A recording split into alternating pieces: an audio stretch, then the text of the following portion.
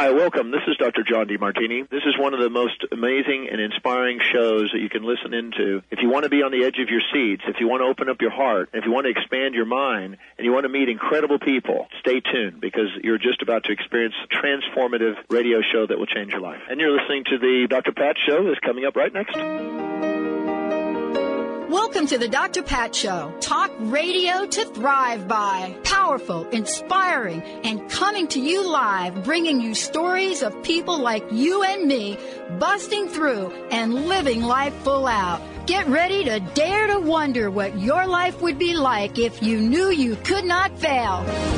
Hey, everybody. Welcome. It's so great to have all of you tune in, turn us on. The other day, you heard us talk about the fact that we're getting ready to do some crowdfunding for our technology platform.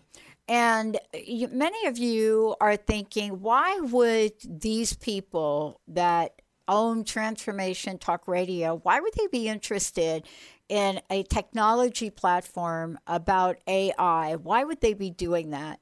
Well, look, here we are today. One of the things we've known as being one of the first in the world to do an internet talk radio show over 15 years ago, we know how important technology is. Today, Gabe Greenberg, joining me here today, is going to give us not just a sneak peek, but we're going to get some information about what new technology showcased at the Los Angeles TV Innovation Week. Get ready for what I call the inside of the outside scoop. Gabe, it's great to have you here today. Thank you for having me on the show. So let's talk about this event in LA and what we mean by TV innovation.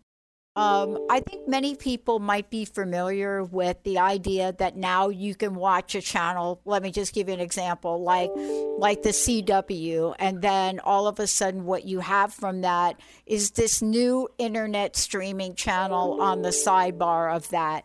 You know, something for people to look at and do differently. Give me if you would, give me your idea about what we mean when we talk about innovation and TV. Sure. So the event actually is going to be covering both television and different innovation topics. But to answer your question, when we talk about innovation in TV, it's interesting you mentioned AI. One of the innovations in television is the use of AI in the over-the-top or connected television world to help consumers figure out what shows are most likely going to be interesting to them, as opposed to having to browse a library of 5,000 shows. A platform may surface the top 5 or 10 that you're likely to have interest in. Yeah. There's the use of blockchain to help manage privacy in new television viewing, especially in internet-delivered television. So, there are a number of different innovations happening, not the least of which, and the most obvious, is just that you can now watch television instead of just through linear television on through your cable provider or over the air. You can now watch television via the internet on things like Hulu or Tubi or other internet delivered television platforms. Yeah, I mean, it doesn't seem like it, but let's just take a quick trip down memory lane.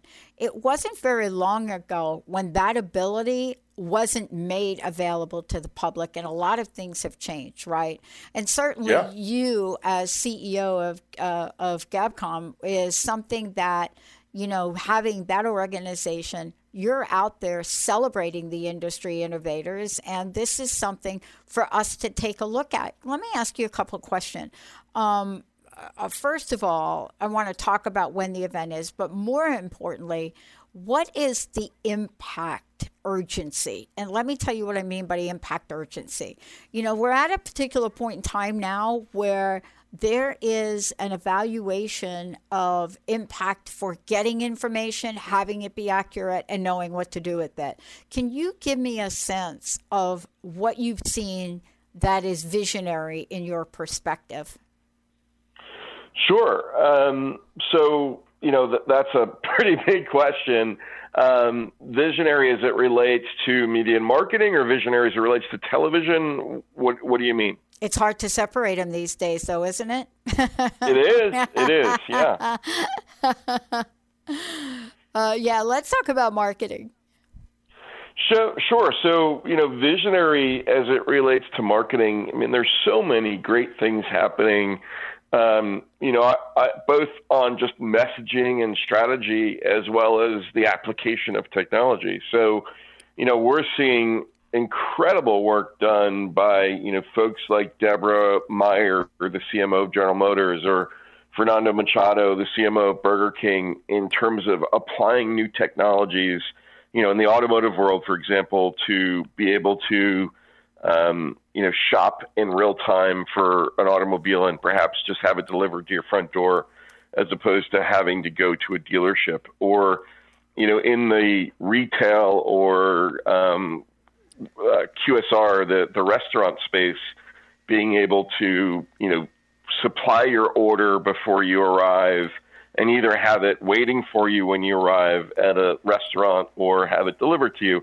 I mean, these things seem so obvious and intuitive for us today, but the technology that allows these things to happen behind the scenes is so important and really is changing the way in which consumers interact with brands every day.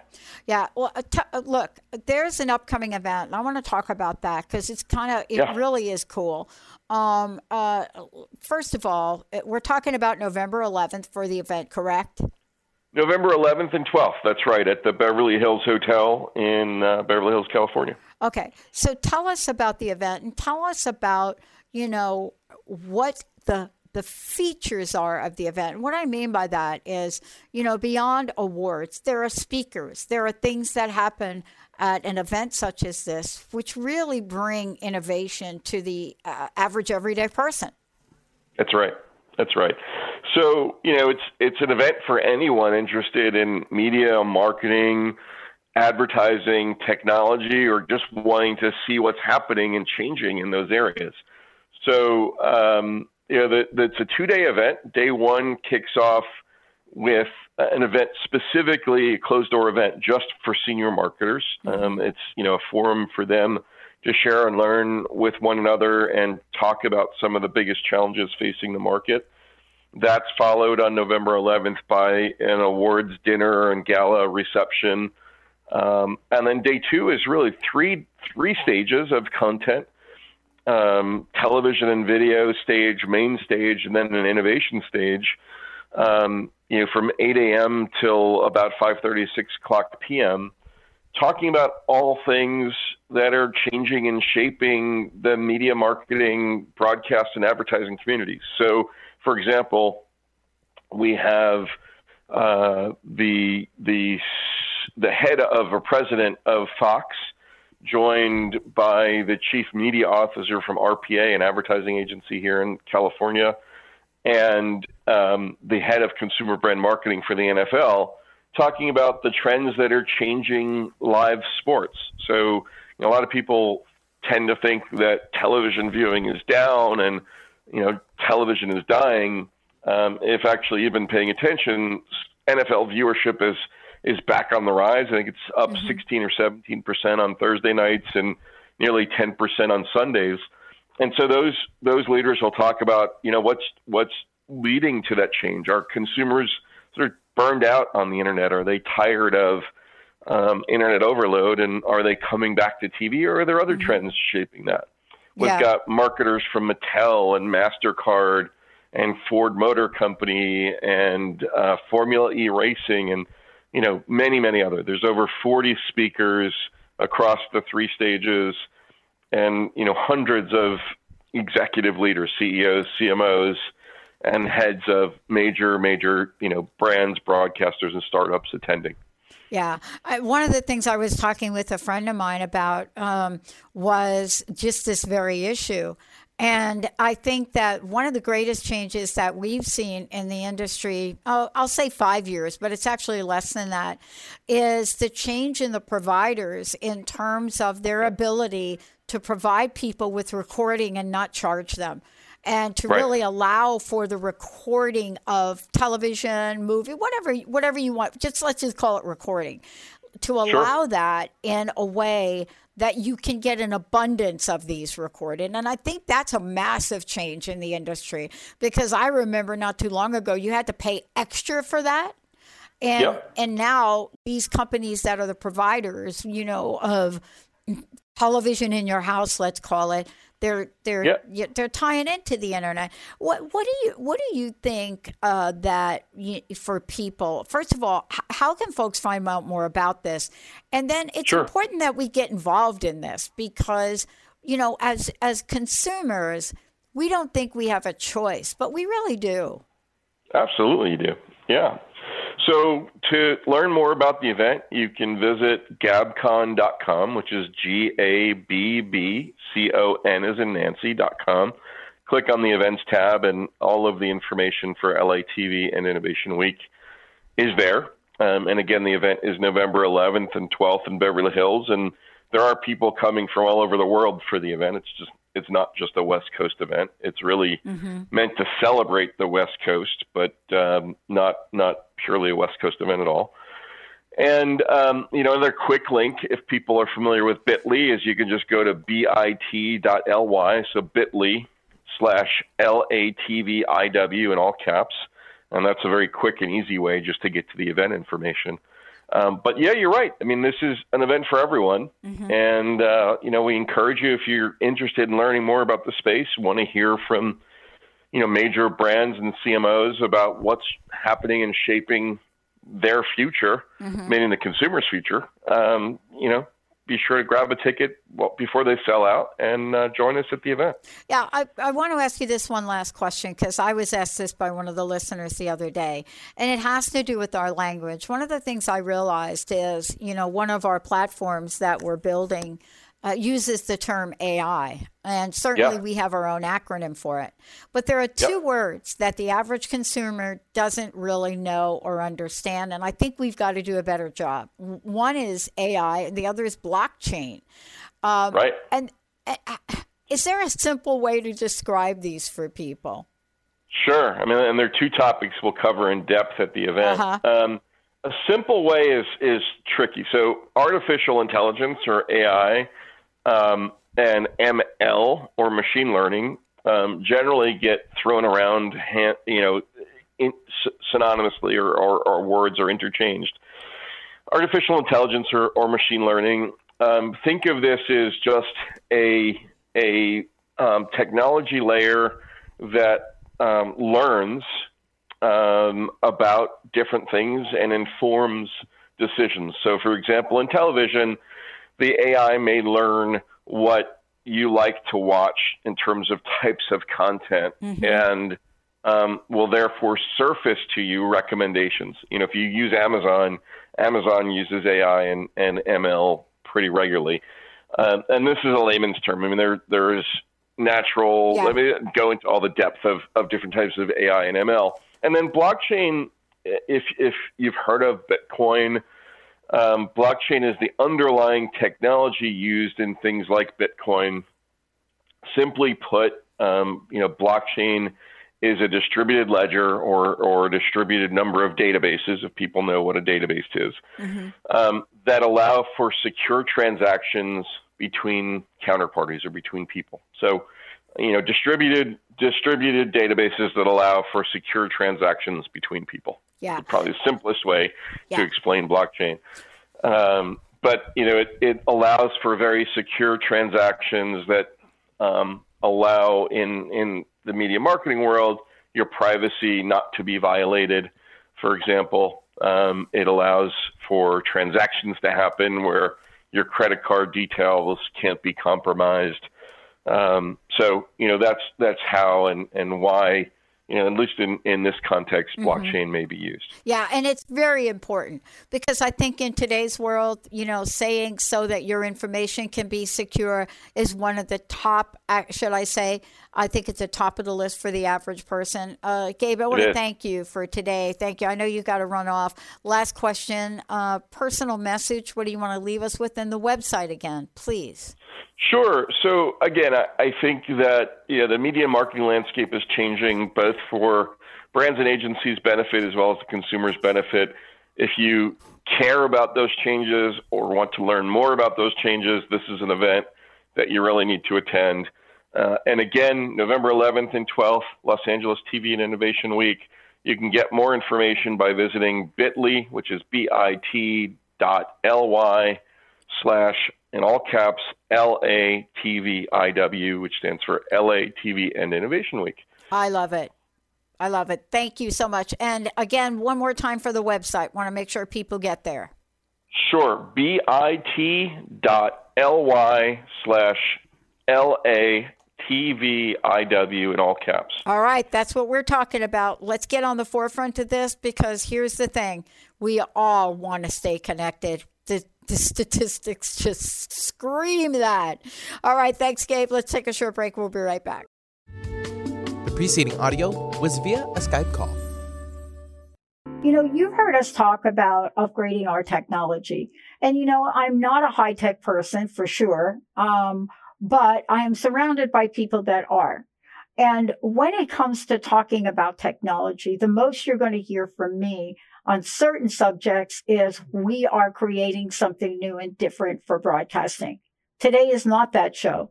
Today's the show where we look at the call for code, technologies created to save lives in the face of natural disasters. This is where we're taking a look with Daniel Crook, Chief Technology Officer of IBM Code and Response and Call for Code. And the reason we're looking at this is we're seeing it all over the planet. We're seeing whether it's natural disasters in Europe, Asia, the United States, South Pacific, it doesn't matter. We are seeing situations now that require innovation and require winning solutions. There's a special event, too, around this. But joining me here today is somebody that's going to talk not just a lot about why it's important, but what is it? And what is it that each and every one of us should know? Daniel, great to have you here. Great. Thanks for having me, Dr. Pat. We have found in the world we live in, when we looked at the landscape of broadcasting, what we found was that in this world, there are rarely integrated databases to help a network do things. There's usually second, third, fourth, fifth party software integrated. And so there's not a real one solution. So if something happens, you're not really sure where it's happening. How do you address this in light of new technologies to make sure that what people have and are provided with get them to a place they need to be without trying to troubleshoot why the tech isn't working? Right. So one of the big challenges we do see with natural disasters is communication, right? Understanding who needs what and when do they need it and where. So one of the key pieces of technology that can help solve that problem, kind of bridge it, includes one of last year's Call for Code winners. So Call for Code is a 5-year, $30 million global initiative with a yearly competition. Last year's winner, Project Owl, what they put together was a quickly deployed temporary network that helps reestablish communications, just getting it from 0% to less than 1%, which can still be enough to get basic messages over the network to first responders, to incident commanders, to help them direct resources to the people that need them most. Yeah, we don't think that that's a lot, but it really, really is. And, when we look at this, it really is about identifying what kind of platforms people are now developing, but also what they're looking at in terms of an infrastructure for developing that platform. And what I mean, it's like building a house for me. If I were to put it in simple terms, it's like building a house. You're not necessarily going to build a house based on sticks. But if you take those sticks and you grind them up into something that's a 2x2 by 3 of cement, you're good to go. How is this changing, and what are you seeing in terms of the foundations for new tech? Right. So there's two growing trends that are happening right now that you touched on. So there's the growing threat of natural disasters. That are affecting people around the world. And to counteract that, there's actually a complementary growth in the 24 million software developers out there that are able to create brand new things with technology, mobile apps that get us to work, address traffic, do communications, and that same technology, the same growing base, the foundations, can be built upon by developers as well as people new to technology to create solutions with that to address the impact of natural disasters. And one of the key points you raise is open source technology is a way for everybody around the world to contribute to a particular project to improve it to the benefit of all. And even in the enterprise world, so we at IBM, we are involved in many open source communities with what could be considered our competitors. And what we do is we collaborate on the standards, the open source, so that we can build innovation on top. So for example, as companies, we're not going to reinvent the light bulb socket. We're not going to reinvent the light switch. But what we can do is create brand new innovative things with that, such as smart circuits, as well as LED lights that use much less electricity. So it's about using that open source technology and letting people build upon it and create applications that are important to their communities and that can be scaled around the world through open source technology. You're sitting in a place where you get to see the greatest, the most innovative of things coming forward. As a consumer, what happens to us is we see it after it becomes a thing. What is the best way for people to stay plugged in? And the reason I'm asking that question is, many folks may have not have heard about these awards. So I think it's really important, if you wouldn't mind, just sharing a bit about how people can find out more. Sure. So just as with anything that might interest somebody, right? If you're interested in what powers the technology behind your smartphone, what sort of technology can help me learn more about something that I'm interested in the world. If you look into basically anything in the world right now, there's technology behind it, and you can learn about what powers it. You can learn about how to create an application that has buttons, that has text interfaces, and how that mobile device shares information with the cloud where you can share it with others, and how you can learn from others as well. So there's a whole set of technologies. There's cloud services from IBM and others. There's open standards for transferring that information. HTTP, for example, is the same technology that you use from your web browser on your desktop is the one used by your mobile application to post tweets. It's the same underlying technology. So if you want to learn how to make a difference, look at what your favorite thing is, what your passion is, and find out the technology that people are using to build those applications. And ideally, you can start to learn just as I did. I didn't have a computer science background. I learned about what was passionate to me as a political scientist when I was in college. How do I share information? How do I learn information? And that brought me back to the technology that I use day to day to make hopefully a larger impact in call for vote. Well, I know this is a short interview, so I want to at least get in here from your perspective, some of the folks that didn't make it to the winning circle, but certainly came close. What are some of the other innovations that you've seen? Sure. So the winning team was the solution for firefighter health. One of the runners up was a solution called Helios. And they actually have created a solution for connecting caseworkers to survivors of natural disasters who may be coping with negative mental health symptoms. So they base their technology on cognitive behavioral therapy. And so they've automated that to address some of the common problems, some of the common solutions, and then keep a record and bring those to a caseworker when intervention may be required. So there's lots of great technology. That's one of the solutions. There was other ways to help predict some impact of wildfires by looking at satellite images of dry vegetation. So lots of great solutions from the 5 finalists and 30 semi-finalists around the globe. Yeah. Wow. Look, where can people go to find out more? Because I really do think that it is important to stay on the pulse of things. And, technology is one of those things. I work for the telephone company. And by the way, when it was called a telephone company, 25 years ago, and very few people know that one of the greatest products to come out of Bell Labs was its software for phones.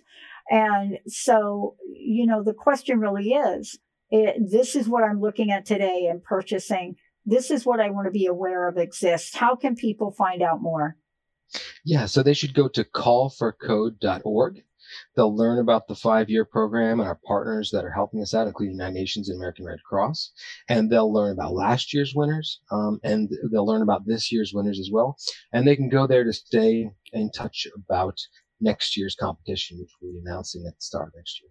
I want to ask you one last question. What's your personal message? What do you want to leave us with from your perspective of all of that you see? Yeah, so I originally thought that developers would address solutions based on information they were getting from experts. But this year's winner in a lot of the other teams, they included teams that have come together, developers with tech skills, firefighters, nurses with their own skills related to firefighting. Coming together, they can create solutions using technology that they can assemble easily and get started with quickly. Thank you very much. Thank you so much. And boy, everybody, let's get our genius on and get some innovations going. Let's take a short break, everybody. We'll see you next time.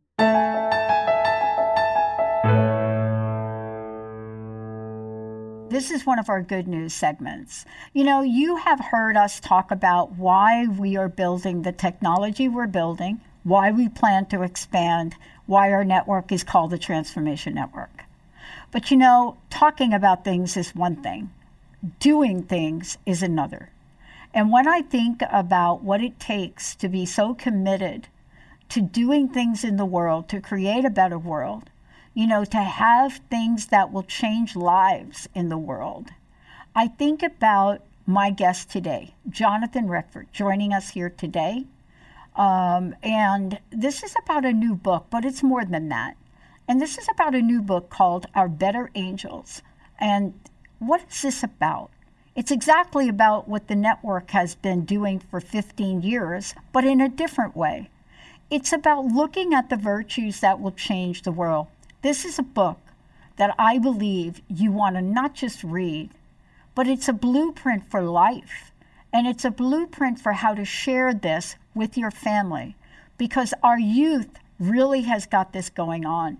Joining me today, Habitat for Humanity International CEO and author of Our Better Angels. Jonathan, welcome. It's great to have you here today. Thanks so much, Dr. Pat. Great to be with you.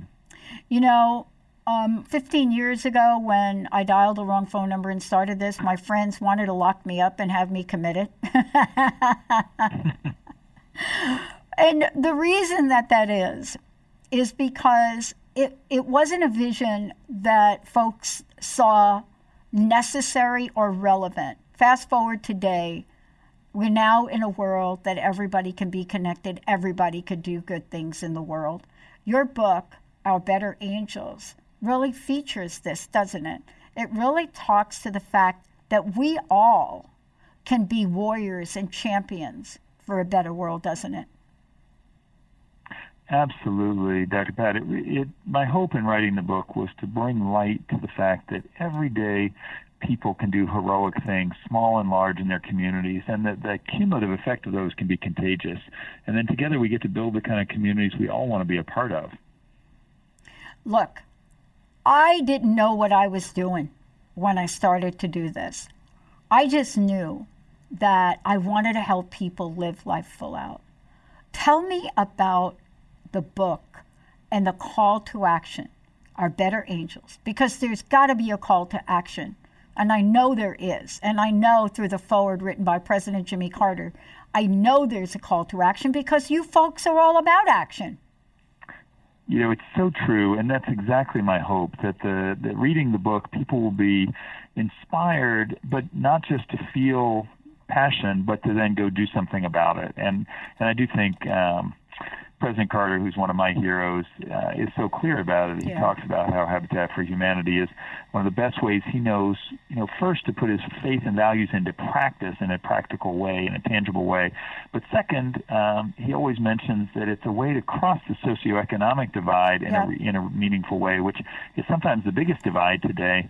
And then third, that when you do something like this, you actually get more out of it than you put into it. And so we don't do it for that, but there's a sense of joy and purpose and community from getting out and engaging. So I really hope success to me would be that people read it and then go do something about it in their local community. Yeah, and let's just be clear about the book. It is filled with absolutely transformative stories because we now know the power of storytelling. We knew that from launching this network. But the other thing I'm so thrilled about, and I too have looked up to President Jimmy Carter for decades, but for a different reason. I know what it's like to be homeless. I know what it's like to be on the street as a 17-year-old, begging for money, looking for a place to live, trying to find out how to become resourceful. I look back at that now, and it made me extremely resourceful in life. But we can't turn a blind eye to people that need help through what you're talking about. We each need to become an angel as such. It's so true, Dr. Pat, and I didn't know that, and it is, so you get it. And I think one of the challenges with housing is most of us in positions of leadership never have experienced the lack of adequate housing. And so it's not visceral the way health and education are. But as you know, personally, if you don't have decent housing, nothing else works very well. Nope. It's kids who are not well housed don't stay healthy, they don't do well in school, and then they can't lift themselves up. And so in many ways, it really is foundational for all the other things we want out of life. It is so foundational. It's at the bedrock of psychology, as a matter of fact. And, I went to school to study psychology because I didn't understand my world. And, somebody said to me, why don't you go study it? And I said, okay. And then off I went. But I didn't learn about the world. I learned about the world from being in the world. What I learned about was what your book is about. Let's talk for a minute about the virtues, because it is the virtues I learned from angels, other people, that helped me. The gentleman that showed up in the back of his restaurant saw me digging in a dumpster for food, that came back out and handed me 2 hot dogs and later gave me a hot dog job in New York. But let's talk about what these virtues mean, because these are something every one of us can bring into life.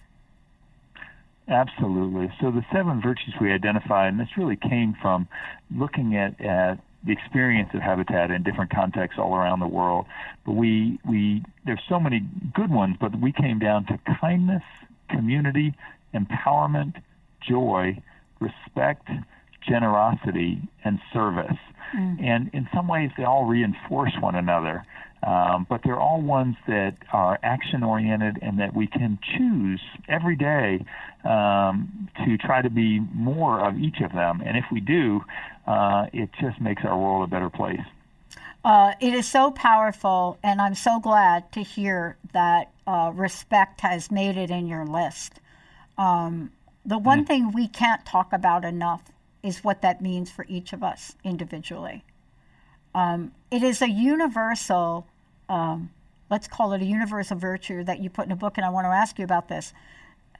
It's hard, isn't it, to remember how powerful respect is when we are so far down on the scale of what's available to us, that we have to hold the respect for ourselves regardless about that. What did you discover in the book about it? What I've seen is that so much of it begins with really trying to listen and understand. And one of my favorite stories is in a completely different context, but it was so moving to me and consistent with my personal experience of visiting Habitat's work in Vietnam. Mm-hmm. And it's a story of Vic Rombeck and his friend Jim, who came from Michigan and led a group of U.S. Veterans of the Vietnam War and some younger veterans to build in Vietnam. And they built alongside Vietnamese veterans of the war, and built for families who had been impacted by the war.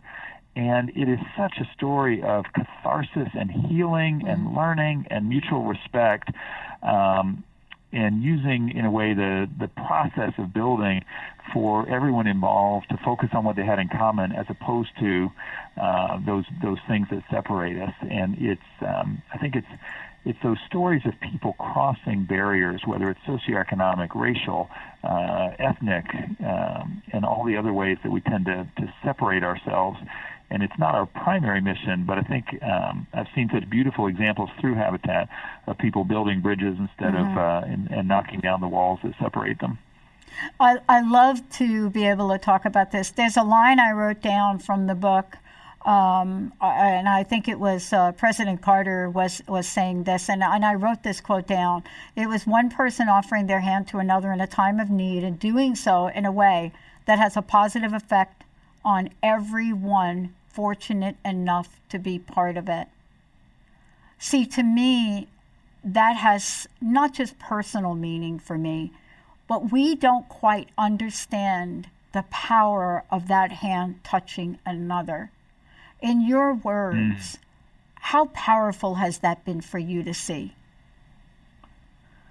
You know, it has transformed my own life, and I think it's where it goes from being a theoretical thing to personal. And I think about, my first experience when I was working for Disney forever ago, coming out and volunteering with my team on a Habitat build site, and working alongside the family, learning. They were actually buying the house and putting in the sweat equity and doing so much work, but it was the chance it moved housing from a conceptual thing to making it real and personal. This was, these are real people who want all the same things for their family that I wanted for mine.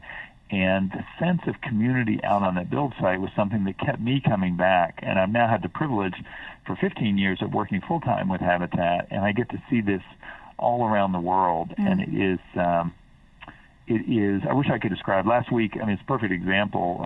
We just did our 36th annual build with President and Mrs. Carter, and we were in Nashville, Tennessee, to put a spotlight on the incredible acceleration in housing prices in Nashville, as well as to bring national attention to the need for safe, decent, affordable housing. And President Carter, as I teased him, got lots of attention because right before the build, he first turned 95, and then he unfortunately had a fall and cut his head, and still came out and built every day. And as he shared, as he does so consistently, said, I get more out of this than what I'm able to put into it. And almost every time I interact with the family, and we were working alongside Tara and her daughter, and she's the kind of person who makes her community better. She's a social worker with a master's degree who is counseling at-risk youth. And shouldn't she have a decent place to live to raise her daughter? So I think when it becomes personal and that's when we start seeing community happen. Yeah, it is. I also want to acknowledge, my stepmom is from the deep South. Like Grandma had an outhouse and a potbelly stove, right? And there is something that President Carter talks about in the book that, boy, I wish we could duplicate it. And I think you all are.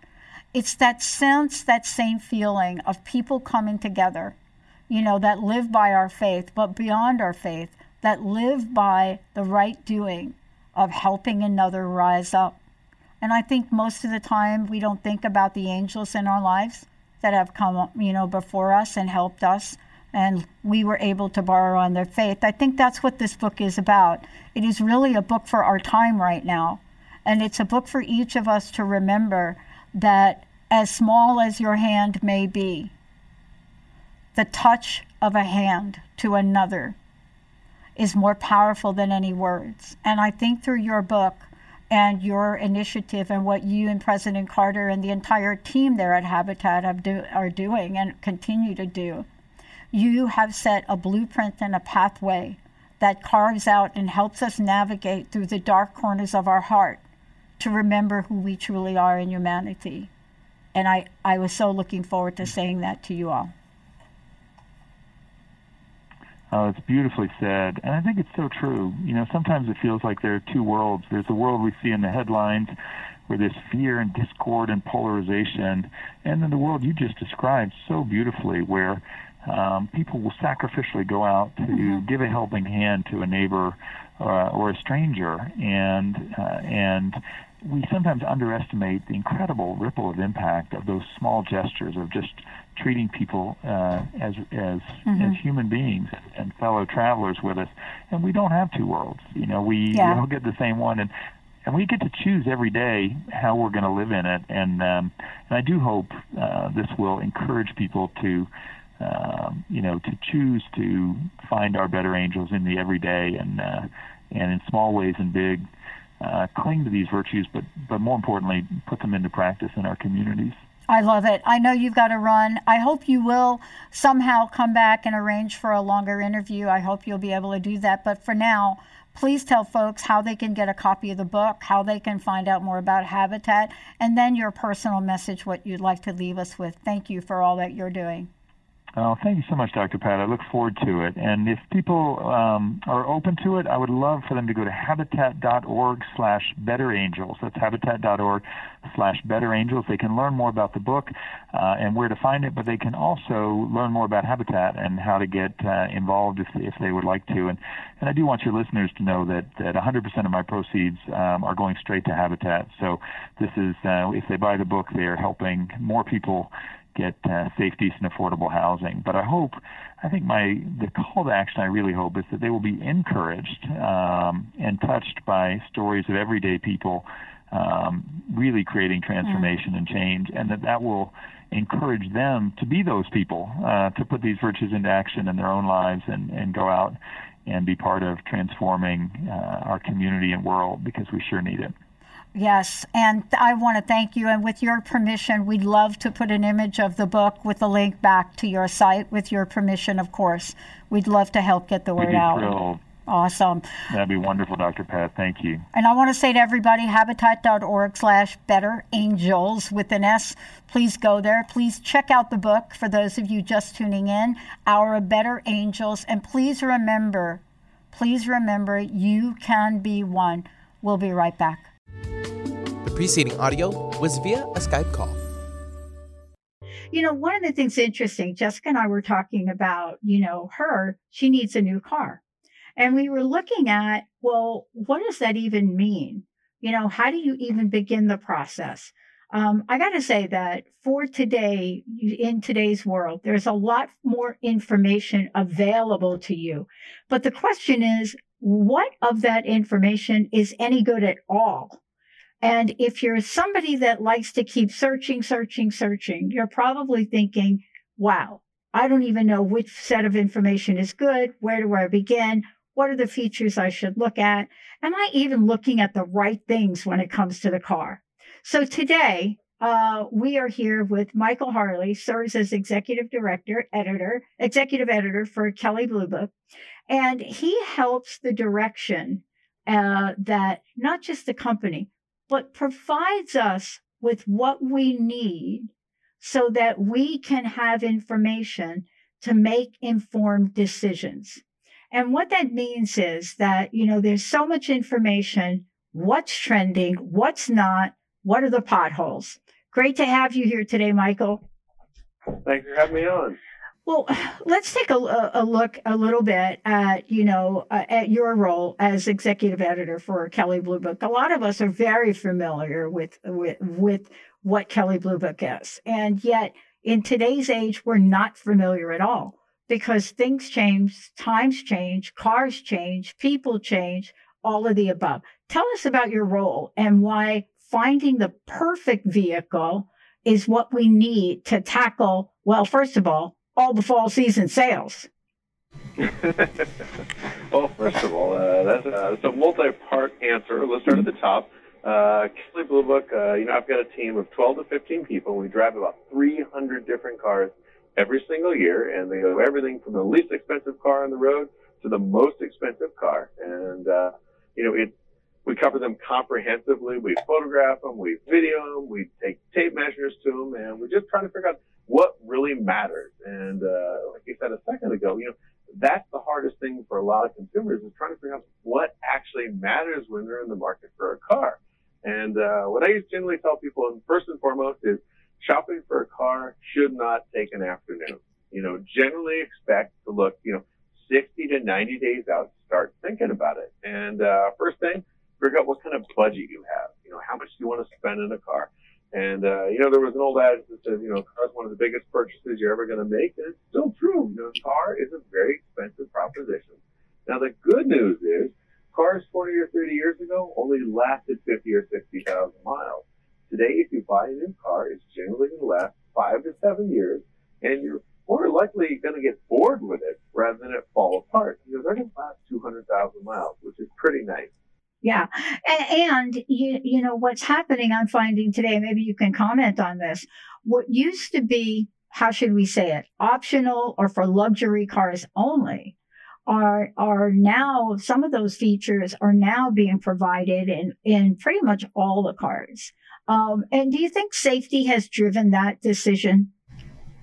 Well, first of all, you're totally right. If we went back 30 years, pleated leather seats were something you would find in a Bentley or a Rolls Royce. Right. And today you're going to find a Toyota Corolla with heated rear seats, which is kind of crazy. Now, the features you're finding them in Walmart cars because the cost of the features has come down. To heat the rear seats is now pretty commonplace in a lot of automakers. It's not really driven for safety reasons. Now, some of the safety tech, that is something that's driven not only mandatory, but you're seeing it on every single vehicle, which is nice. So, the truth is, a Bentley is no really safer than a Subaru, for example. I'd argue they're both just as safe. Yeah. And I think it's because the consumer has really spoken very loud and clear about the things that are important. But let's take a look at this particular time of year. Generally, when people look at the fall, of course, there's the changing colors in some places that you live, but there are a lot of other things that sort of kick in. It's a time for change. It's a time for looking at things that you wouldn't look at. And if you are even close to turning on a television, you will get a advertisement about a car. And let's talk a little bit, if we could, about how to find that perfect vehicle to fit our lifestyle. What are some of the must-haves right now for you? Okay, as you touched on, it is the season of change. Not only the leaves changing colors, but your car showrooms are changing. The 2019s are going out, and the 2020s are coming in. And, there are a bunch of things to look at if you're trying to figure out the right car to fit your lifestyle. And first and foremost, figure out what your budget's going to be. Next, you got to figure out how much utility you're looking for. Do you need a car? Do you need a truck that can tow? You want to look at your lifestyle. What do you use a car for? Do you sit in traffic in Manhattan every single day? Or do you actually go to the mountains? Or do you actually literally want to drive your vehicle down Pismo Beach someday? You want to look at fuel economy. Cars in the old days just ran on gasoline. Today they run on gasoline. They run on electricity. They run on compressed gas. They have hybrid vehicles that run on a little of everything. You want to look at the safety technology. There's so many safety features that are standard. And like you said, there are safety features that are optional. You got to figure out what you want. Do you have a teen driver? Or do you have someone that has 40 years of experience that doesn't need some of those safety nannies? And last but not least, you want to look at the technology. Cars today are as sophisticated as a computer. And you need to weed through all that stuff and figure out how much tech do I really need? What am I looking for? What will make me happy? Yeah. And I love the whole tech conversation because you don't know what you're missing until your neighbor gets a car and shows you the bells and whistles and you think, oh, I should have got that. But there's a lot of information these days out there to help people decide. Do you have your list of go-to I must have? I know I have mine. I know I have my list. I lease a vehicle because I lease it for company reasons. And I also live in the Pacific Northwest. And if you live in the Pacific Northwest, there's a hill around every corner. And if you decide to even go across the state, you better be able to get over the 3 or 4 passes that are there. So it's a very specific thing that I found out late in the game. But how about you? Is there a favorite list that you might have? I always tend to tell people I personally also lean towards the safety equipment for vehicles that are going to have a lot of safety equipment, because safety equipment is something you're never, ever going to regret until the day you don't have it. Yes. And I also tend to like vehicles that are all-wheel drive because it gives you that 4-season capability. I also like vehicles that are comfortable, and have a lot of technology. And like you said, nothing's worse than trying to save $20 or $30 a month and realizing that your phone doesn't have, Apple CarPlay or Android on it, and all your neighbors do. And you spend an awful lot of time in your car these days. All of us do. And being, for the most part, making that investment, is going to pay back in stronger resale value to make a good decision up front. I think so too. First of all, let me ask you, this is the number one question. What is your recommendation on where people should go to start looking? Obviously, I would start online immediately. And of course, every automaker has a very robust website where you can literally go and build all the cars. But, I work for Kelley Blue Book, and we go out of our way to build an exhaustive, comprehensive website that allows you to figure out whether you're looking for a sedan, whether you're looking for a pickup truck. Yeah. And you can configure prices. You can see what your used vehicle is worth. And, but where you want to start shopping is start shopping online. And is there a website folks can go to? Kelley Blue Book is kbb.com. Okay. A couple more like relevant but not relevant. Luxury. We have to admit this. While safety is a big issue, comfort, luxury, and I'll tell you what seems to be at the top of the list now for a lot of people that I talk to is the noise factor. I had a friend of mine going out looking at cars, and I said, well, if you go look at that car, make sure you drive it on the highway with the windows closed and just listen to the noise. What are you finding in comfort? There's a lot of new gadgets, widgets, bells, and whistles. Comfort today is defined as convenience.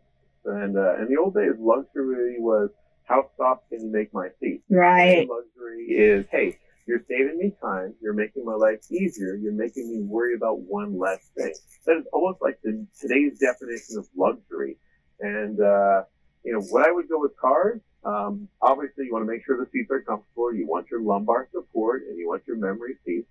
But, you also want to make sure they have the features you're looking for, all the so-called bells and whistles.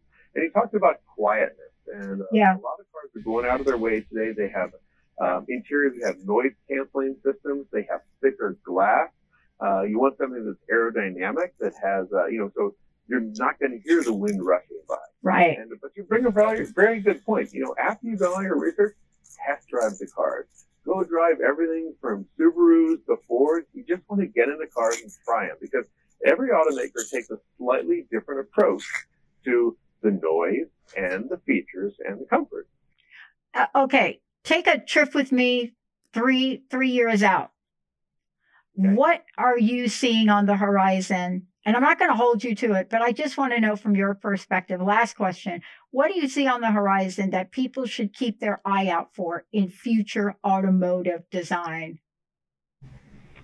Future automotive design, you're going to see more character, more uniqueness. There was a period in the 80s and 90s when every car sort of blocked into the same sort of shape because aerodynamicists, the guys that work with the wind, were taking control. Nowadays, you're getting more vibrant colors. You're getting more character lines because the stylists are saying, let's be different, because what stands out isn't the fact that you've got 4 wheels and a trunk and a hood.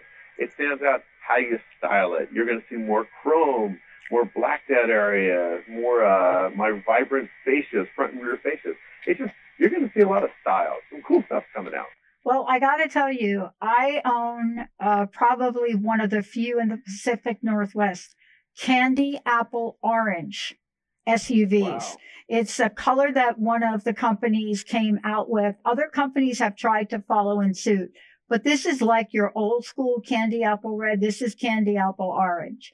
And for me, cool. It is very cool. But here's the deal. I live in the Pacific Northwest. It is gray a lot. When I go outside to look at my car, I just want to smile. That's a car is a very emotional thing. And here's what I want to leave you with. Is if you don't smile when you look at your car, it's going to be painful to make the payment. And, you want to do something that makes you smile. Oh, boy, you nailed it. Thank you so very much. The preceding audio was via a Skype call.